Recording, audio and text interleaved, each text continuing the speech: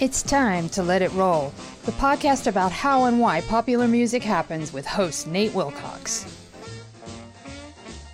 Be sure and subscribe to the Let It Roll podcast on iTunes, SoundCloud, or Podomatic, and check out our website at letitrollpodcast.com.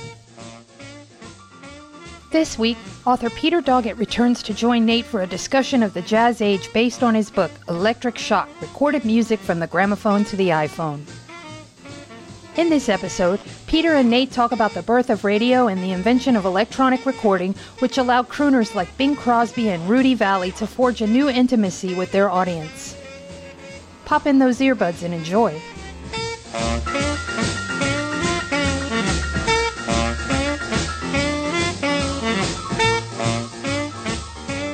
It's time to let it roll.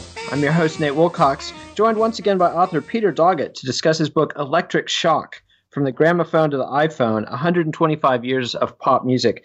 Peter, welcome back. Thanks very much. Good to be here. And so last time you were here, we were talking about some of the singing stars of the first era of recorded music, the gramophone and phonograph era. We talked about Al Jolson, Bert Williams, and Enrico Caruso. And this time I want to talk a little bit about, we'll segue into the radio era. But first I want to talk about the first jazz band to make a big impact on record, which is the original Dixieland Jazz Band. Ironically, a white band, not original, and they spelled jazz wrong. What's the story of the ODJB? The ODJB, yes. Obviously, they weren't the original Dixieland Jazz Band, but they were the originals as far as the great American public, and then the great public in Britain as well were concerned, because they were the first ones to make records and also the first ones to tour Great Britain as well. Interestingly, some of the black musicians who were playing very similar music in New Orleans were offered the opportunity before then to record, but they didn't want to give their secrets away to other bands. So they said, no, we'll just keep plowing our own field and keep hold of our own audience, and then nobody will be able to steal our stuff. And that's it seems like a poor decision in retrospect, but it's entirely understandable. If you don't want people learning your repertoire, not recording it is a great way to protect your secrets. But imitators like the ODJB cut through the clutter right there. And what was unique about the ODJB? Like, what did they change about music and culture? Well, in terms of culture, they opened up a new era of African American music to all of the American public. Now, the ordinary white Americans were starting to get used to the idea of ragtime, and it seemed controlled, and they could deal with that. And suddenly, what was coming out of the early records by the ODJB was something that sounded like a riot taking place. I mean, in terms of the impact that it had on people, I think it's the equivalent to people hearing Elvis for the first time, or the Sex Pistols in Britain in 1976, 77. The very first ODJB single, which was called Livery Stable Blues, I describe it in my book as being a complete free-for-all. It suggested a gang of crazed instrumentalists fighting for supremacy. So the idea that here was a nice orderly band who were all following the same music at the same time, that went out of the window, and suddenly the jazz element came in because there were little bits of improvisation there, but mostly it was just the sense that every instrumentalist was competing for space, and they were using any object within their reach to bang, to bash, to blow, to make the wildest sound possible. And this is also at a point before the invention of electric recording. So everything's acoustically recorded and can't capture the full sound of a jazz band. Certainly not a jazz orchestra, no, as we would come to know it in the later 20s and the 30s. For a start, as I think we discussed before on one of your programs, the acoustic piano and the human voice would, particularly the female voice, were two things that really couldn't come across very well. So in the pre-electric era of recording, horns, saxophones, trumpets, etc., they came across. You could hear them. And so the average early jazz band on record was basically a cacophony of percussion and horns. And cacophony is a pretty good description of the ODJB. I mean, I think they're critically overlooked because they were Anglo-American rather than African-American, but I think there's still some life in their music when you hear it. There's a certain Sex Pistols quality, or early Rolling Stones quality of just sort of a damn the torpedoes, full speed ahead. And let's hear the Livery Stable Blues by the ODJB, the original Dixieland Jazz Band.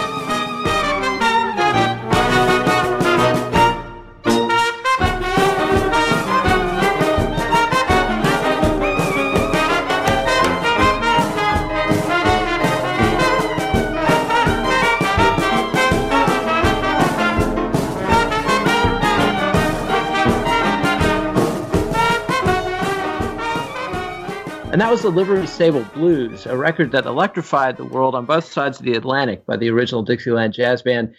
Peter, they kicked off what's called the Jazz Era, or the Jazz Age.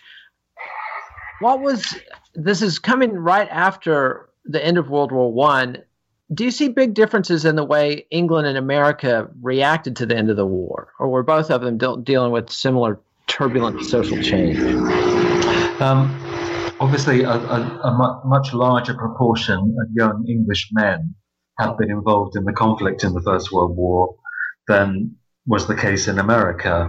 And also, again, very obviously, the theatre of war was much closer physically from to Britain than it was to America. So that when the officers came home from the Western Front in 1918, there was a huge sense of culture shock in Britain, that they would cross the English Channel, which is 20, 30 miles across, and they would go from absolute hell, absolute horror, to a world that they didn't recognize at home, where they had left behind their pure, sedate, calm wives, and come home 4 years later to discover that their wives were gathering their skirts up around their knees and were dancing to strange African-American rhythms.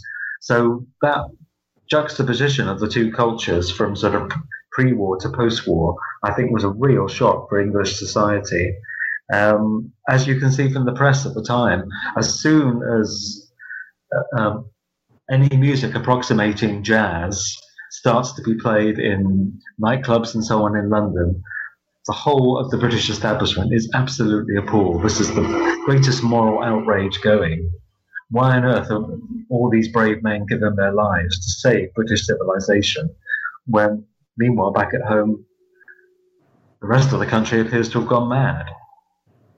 And one thing I found interesting reading this was that the charge seemed to have been led by the Prince of Wales.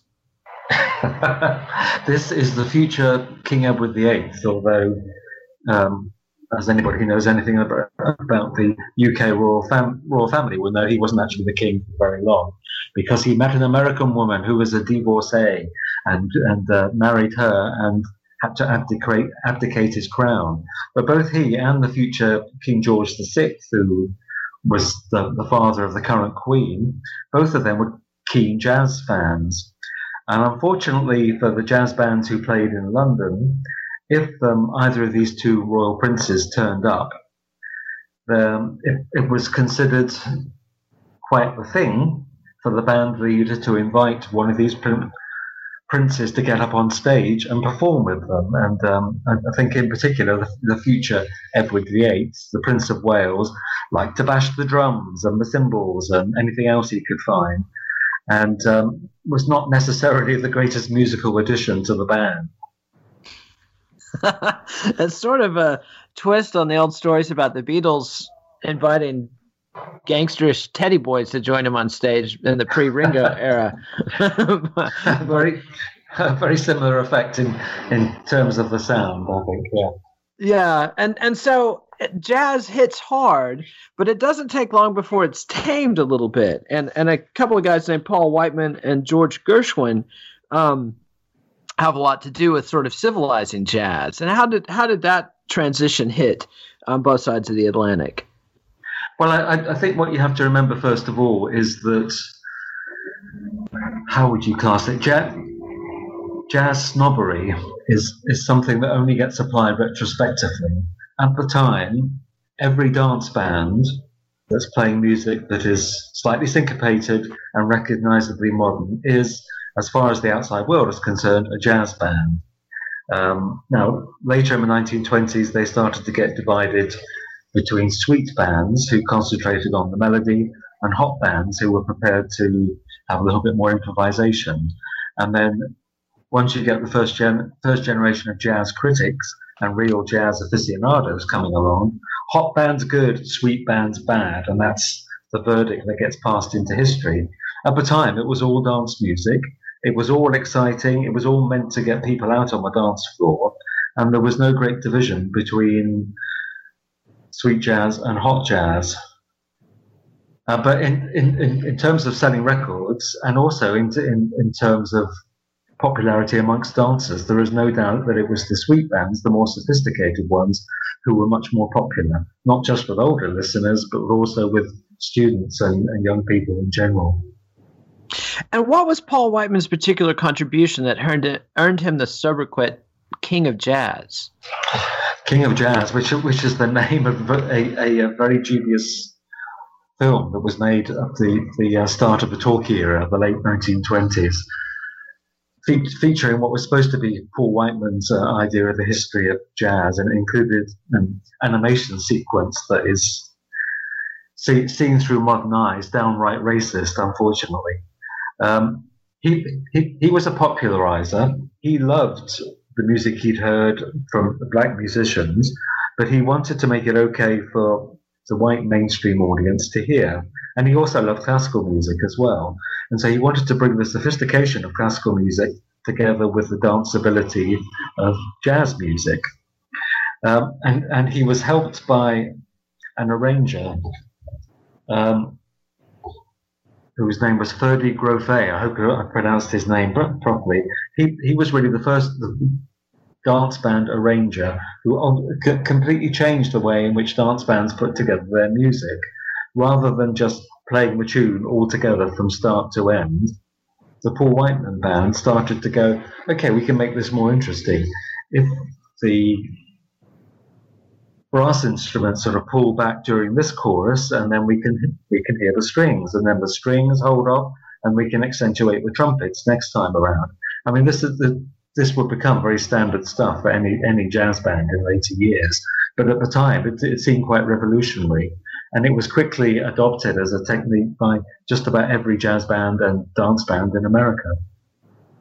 And I think this is a good cue. I'm going to switch up on Steph on the music selection. I toured with playing Marion Harris's I'm a Jazz Vampire just because it seems to speak to the liberated lady. But I think we got to hear a little bit of Rhapsody in Blue by Paul Whiteman, George Gershwin's great composition, the first sort of concert music written in a jazz vein. This is Rhapsody in Blue.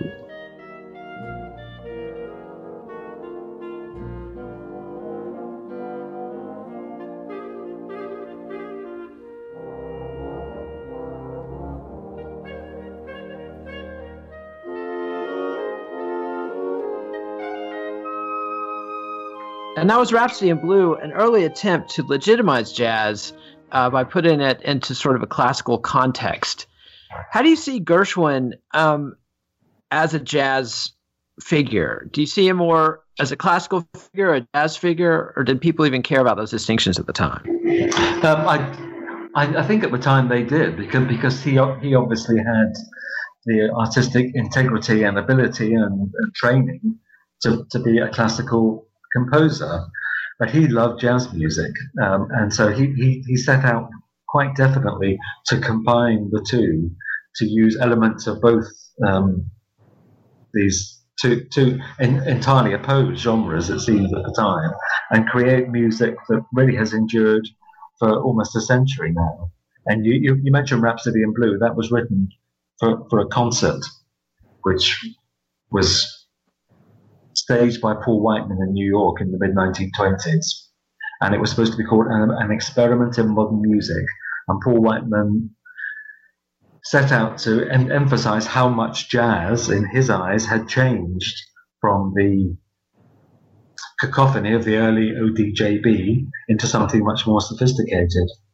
And at the very last minute, because he forgot he'd been commissioned to write this piece, George Gershwin came up with one of the great American compositions of the 20th century, Rhapsody in Blue, which the Paul Whiteman Orchestra always used to have to play very quickly to try and get it onto a 78 record. But and so that was staged for the first time, performed by the Whiteman Band, and the response from critics, both jazz critics and classical critics, was very, very guarded. They really thought it was a perversion of both of the styles of music that they loved, and it was only really in later years that it would become adopted as almost the sound of the interwar era in terms of American music.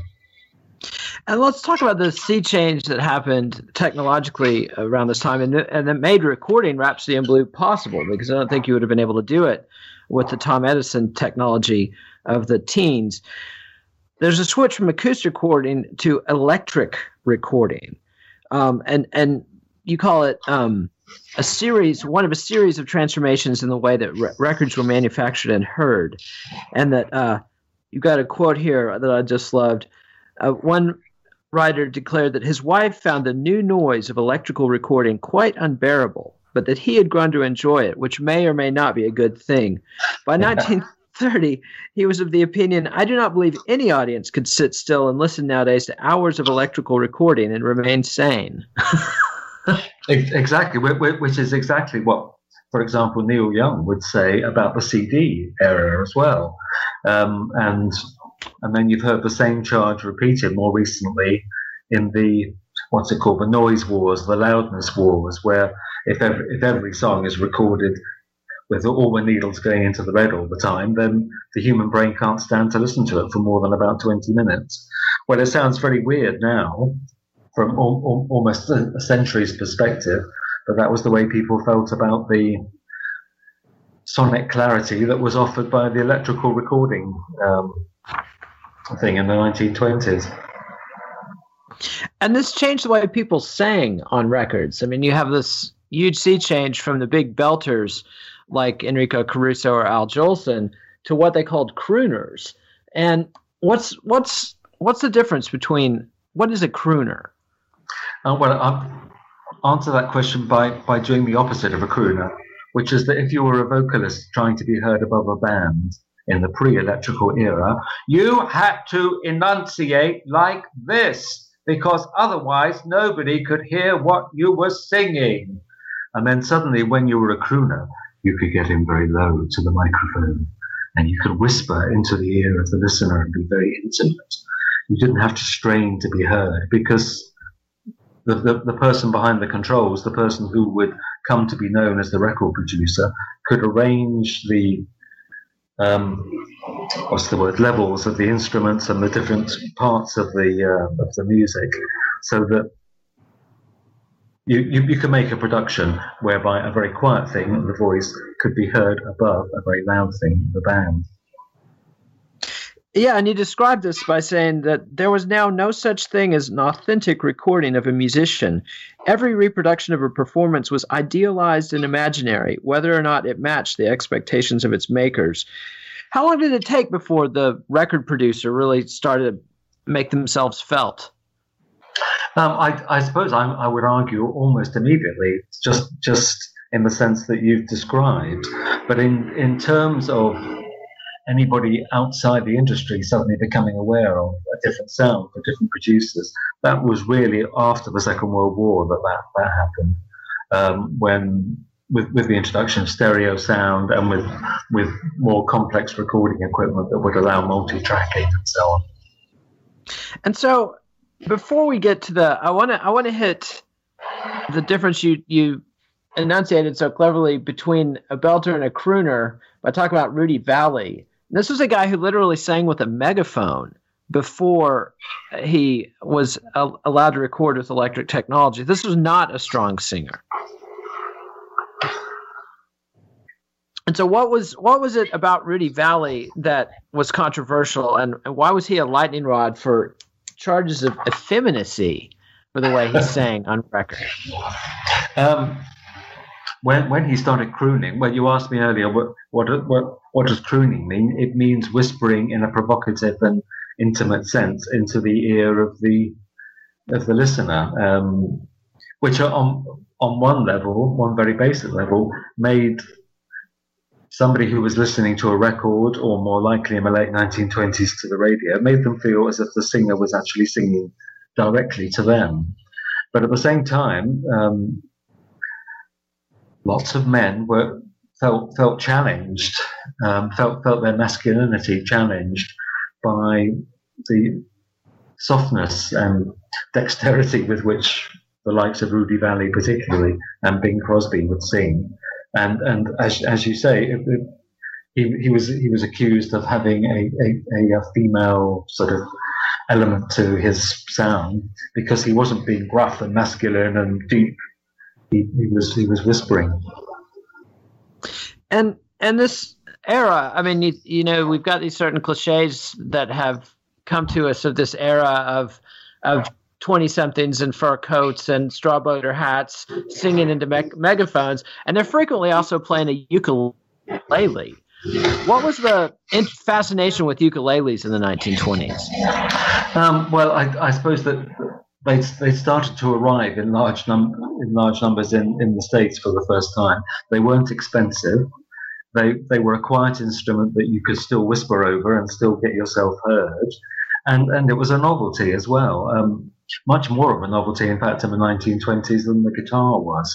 Although we automatically assume now that the singer-songwriter is going to have an acoustic guitar, that was very much not the case in the 1920s and 1930s. It was only really after that acoustic balladeers would play the guitar rather than ukulele. And this brings me to a pretty unusual character who was a huge star in England, although he didn't really make much of an impact on this side of the Atlantic. But George Formby Jr., who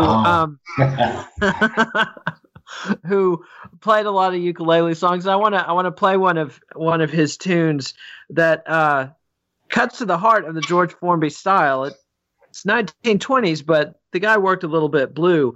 This is a song that was scandalous in its day, called "With My Little Ukulele in My Hand" by George Formby Jr. Now everybody's got a crazy notion of their own. Some like to mix up with the crowd, some like to be alone. It's no one else's business as far as I can see. But every time that I go out, the people stare at me with my little ukulele in my hand. Of course the people do not understand. And that was the inimitable George Formby Jr. with his little ukulele in my hand. Can you try to explain to Americans of the 21st century what what the deal was with George Formby Jr.? Well, he was very risque. He was very rude. He had a huge smile. He had terrible teeth. He was a product of the music hall era, which is the UK equivalent of vaudeville in the States. His father before him had been a comedian and singer as well, whose trademark was that he used to cough a lot.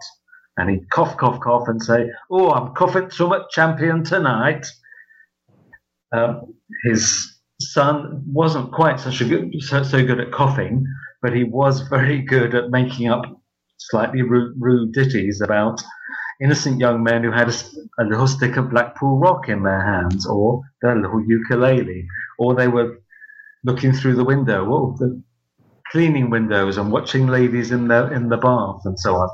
Most of these records were banned by the BBC at the time for being offensive, but they've come to be part of sort of British mainstream culture really from the 20th century. And one of the Beatles was a huge George Formby fan. George Harrison used to go to George Formby conventions in the north of England in the final years of his life. And if you were a friend of George Harrison's, he would always give you a ukulele. Yeah, I've heard Tom Petty talk about that in the George Harrison documentary, and the music hall influence I assume that Ray Davies of the Kinks was also influenced by George Formby as well. I mean, this music hall tradition definitely something that reemerges throughout British popular music history through the 20th century. But I want to get back across the Atlantic and talk about the jazz singers. And, it's to the extent that this is remembered at all, it's generally Bing Crosby who gets the credit for bringing jazz phrasing into popular music, at least as a white singer. But you point out that Gene Austin was actually the guy that should get the credit. Yeah, who also wrote one of the most memorable songs of the pre-Second World War era. Excuse me, and End of the Road, which none other than Bob Dylan adapted for one of the songs on his, which album was that? Love and Theft, I think. So yes, he, Gene Austin, was the guy who really first brought jazz phrasing into crooning. And then Bing Crosby took that, smoothed it slightly, and carried that style around the world. But in the book, when I'm talking about Bing Crosby, I actually make an apology to him, because I'm trying to think how old I was when he died. I was about 20 when he died. And to me, he was a complete irrelevance. I mean, nobody could be more square than Bing Crosby. And it was only in more recent years, when I was writing the book, that I actually started to listen with open ears to what Bing sounded like, to the way he would play with the rhythm of a song, play with the phrasing, to how intelligent a singer he was, and realised that actually he was one of the great archetypal innovators of music in the 20th century. Yeah, and you've got a great Artie Shaw quote that summed up Bing Crosby. So the thing you have to understand about Bing Crosby is that he was the first hip white person born in the United States. What does that mean?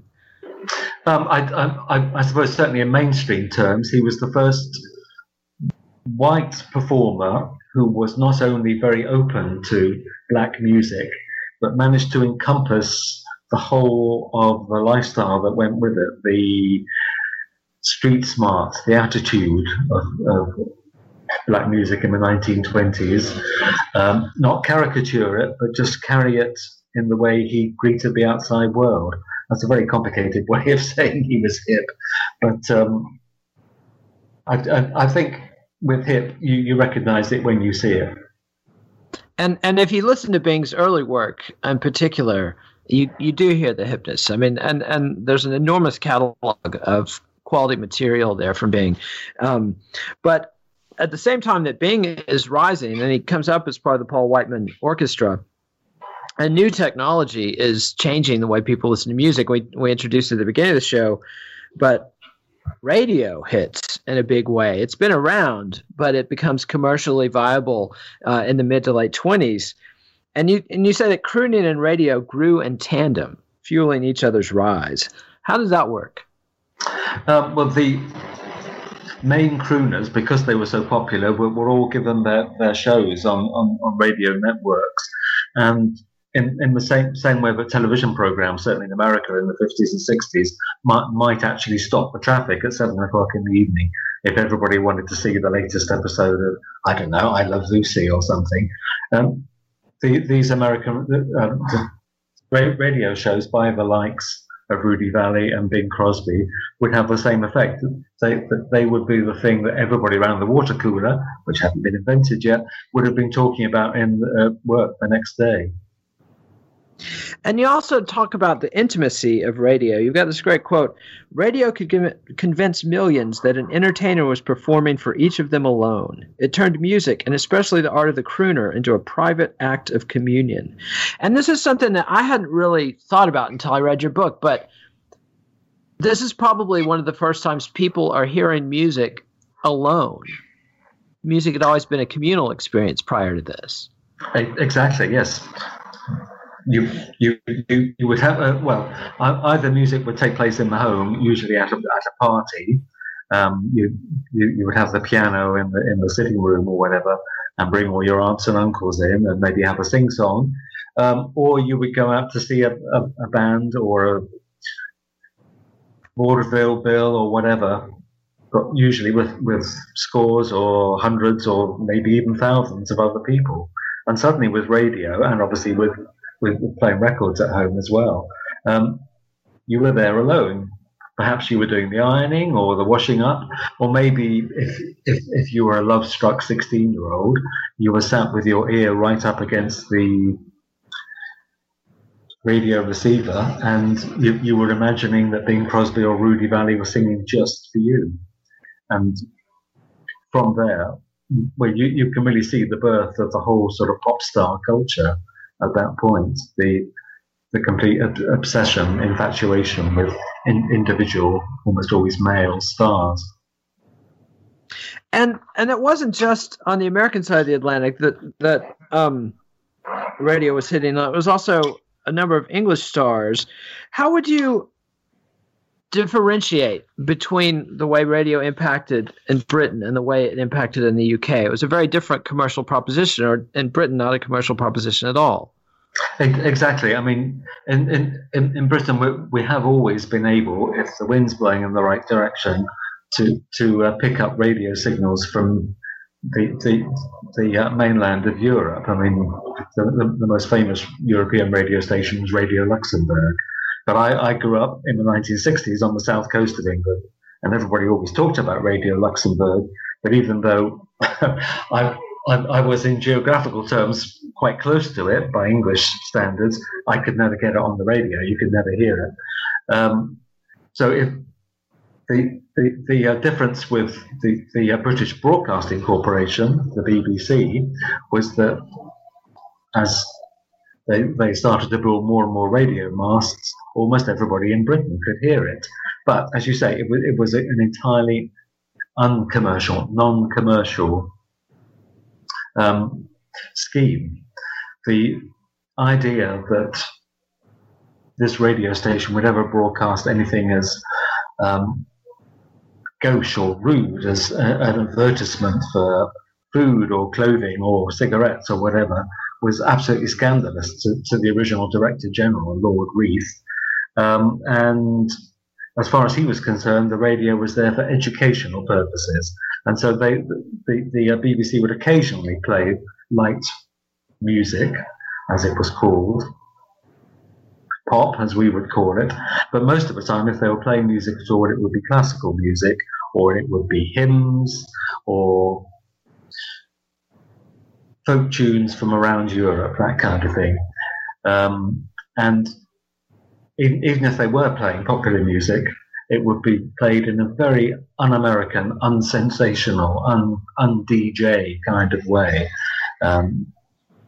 They would announce the song. They would say, so is now going to sing the composition, I'm in love with you. And then they, after it was over, that was so singing, I'm in love with you. This is the British Broadcasting Corporation from London. And so it would go on. So not exciting radio listening by American standards. The American radio business is going to survive an enormous economic sea change that hits in the late 20s, obviously, with the crash of 1929. And phonograph records are basically wiped out as a business proposition for almost a decade. But radio survives, and anthems like this next song are a big part of that and helping people deal with the Depression. And this is Bing Crosby singing Brother, Can You Spare a Dime?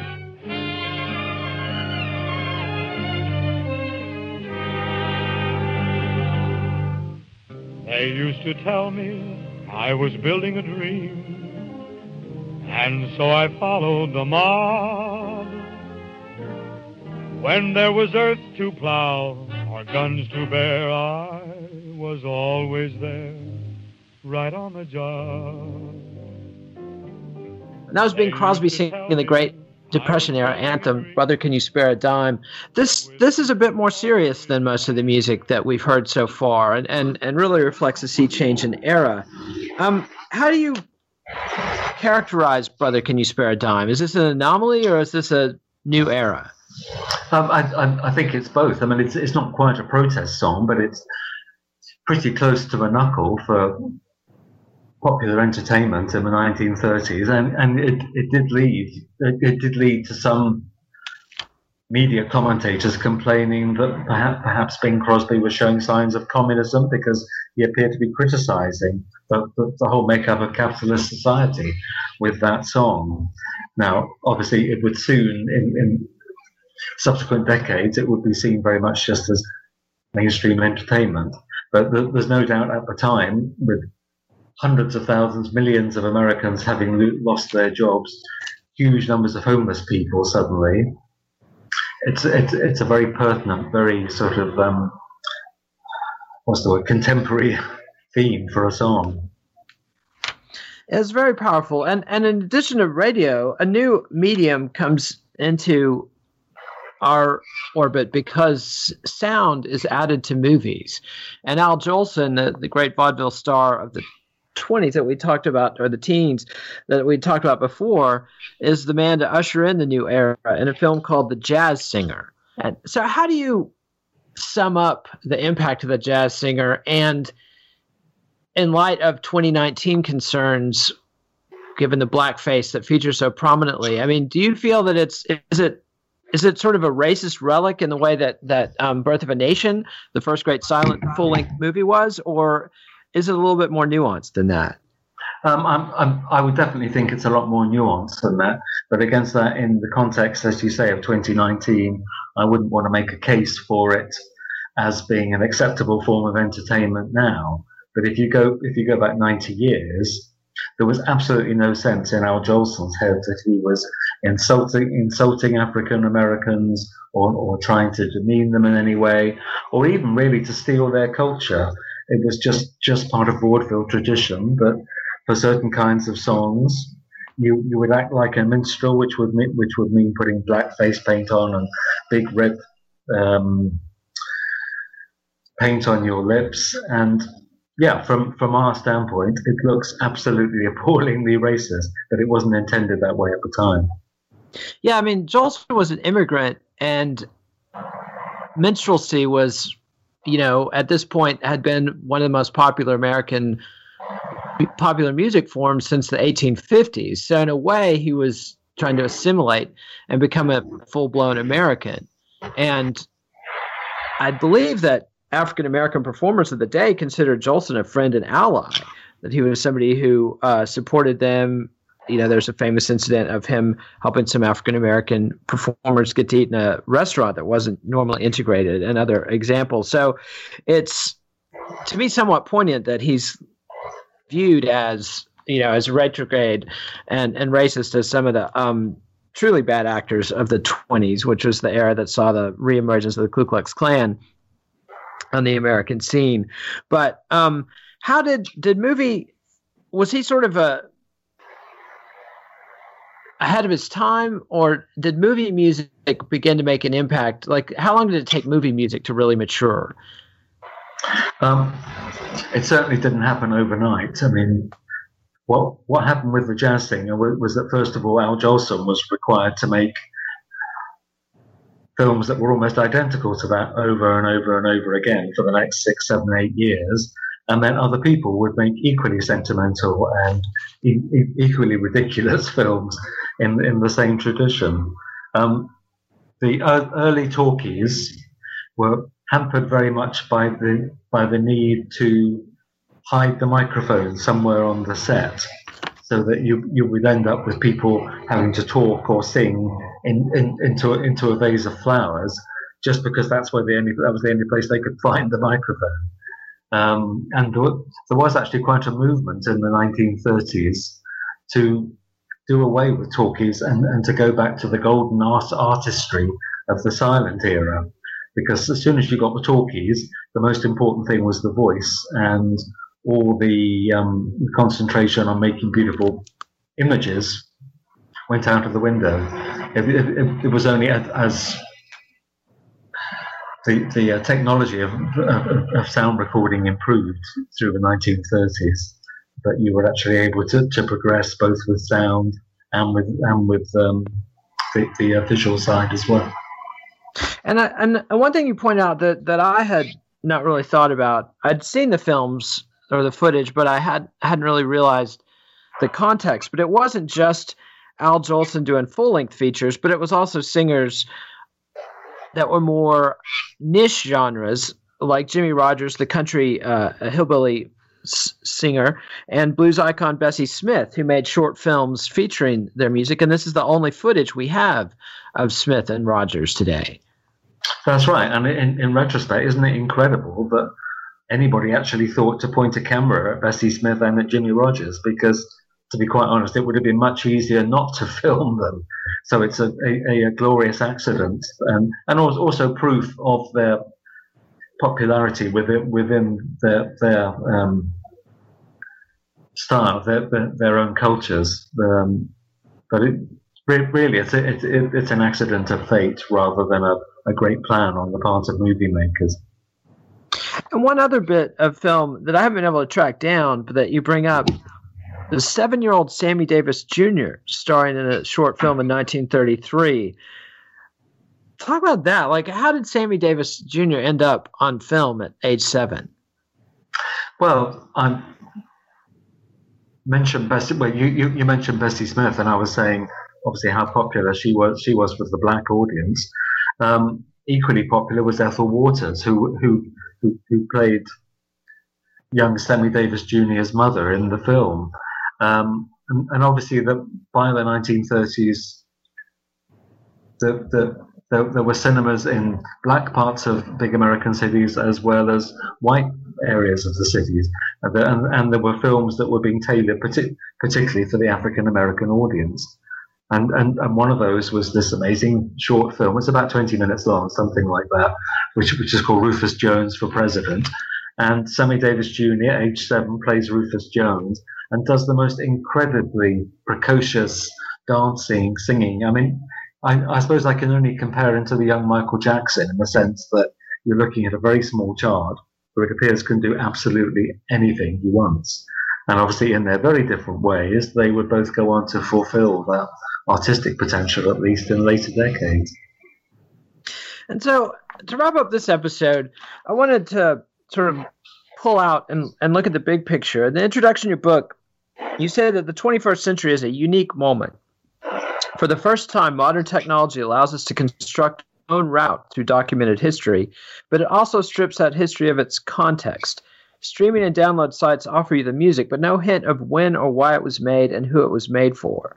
Also missing is any sense of why we enjoy the music we choose, how we have learned down the generations to react as we do when the hailstorm of contemporary media fires up jazz or hip-hop or punk in our direction. Is there, if you were to put a context on the music of the 1920s for a modern listener, what are the highlights that you would recommend people seek out, and what is the relevance to our lives today, if any? I'm not sure about the relevance beyond the fact that great music, great art is always relevant. So I suppose in historical terms, I mean, as we've been describing, the music of the 1920s, it reflects the post-war era, it reflects what's come to be known as the Jazz Age, it reflects the Great Depression. But also, if you can strip away all the sort of preconceptions about what pop or popular music or rock or whatever should sound like, and just actually appreciate the musicality and the talent of the performers who were making many of these records in the 1920s, you can get huge enjoyment out of them, out of the crooners, because you can trace the link from them to, I don't know, James Taylor and on to Ed Sheeran, from the dance bands, because their sophistication is reflected, I don't know, 30, 40 years later by the Beach Boys' Pet Sounds, for example, by jazz, which obviously would very soon afterwards explode into bebop and beyond. So there was an enormous amount of pleasure to be taken from the music of that era, as long as you can open your ears to the fact that it doesn't sound like modern contemporary music. All right. And thank you, Peter. And Peter will be rejoining us next week to talk about the Great American Songbook and the rise of swing. So, Peter, thanks for joining, and we'll look forward to having you again. Great. Thank you.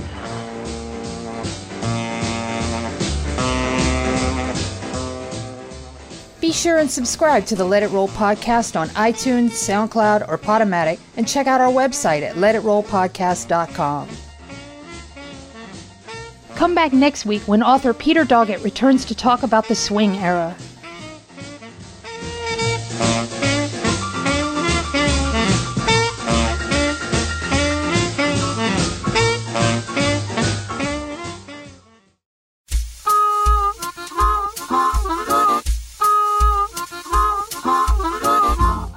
Electric Shock, recorded music from the gramophone to the iPhone, is available from Random House and can be found wherever fine books are sold.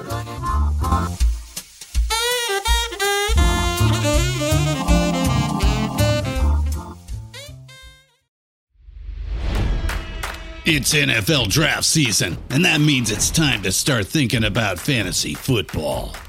FantasyPoints.com features industry-leading experts and prognosticators using proprietary hand-charted data to help you score more fantasy points. FantasyPoints.com is the place to go for whatever kind of fantasy football you play. Whether you play fantasy football, daily fantasy sports, or do a little bit of everything, Fantasy Points has the meticulously researched content to guide you to victory.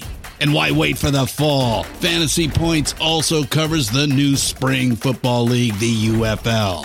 Join the guru, John Hansen, Scott Barrett, Joe Dolan, and other massive names in the fantasy football universe with an exclusive offer. Use code Pantheon for 15% off any Fantasy Points package, including the all-in package, with access to every article, tool, and data nugget that Fantasy Points has to offer. That's FantasyPoints.com and code Pantheon for 15% off at Fantasy Points. FantasyPoints.com, code Pantheon. Score more fantasy points.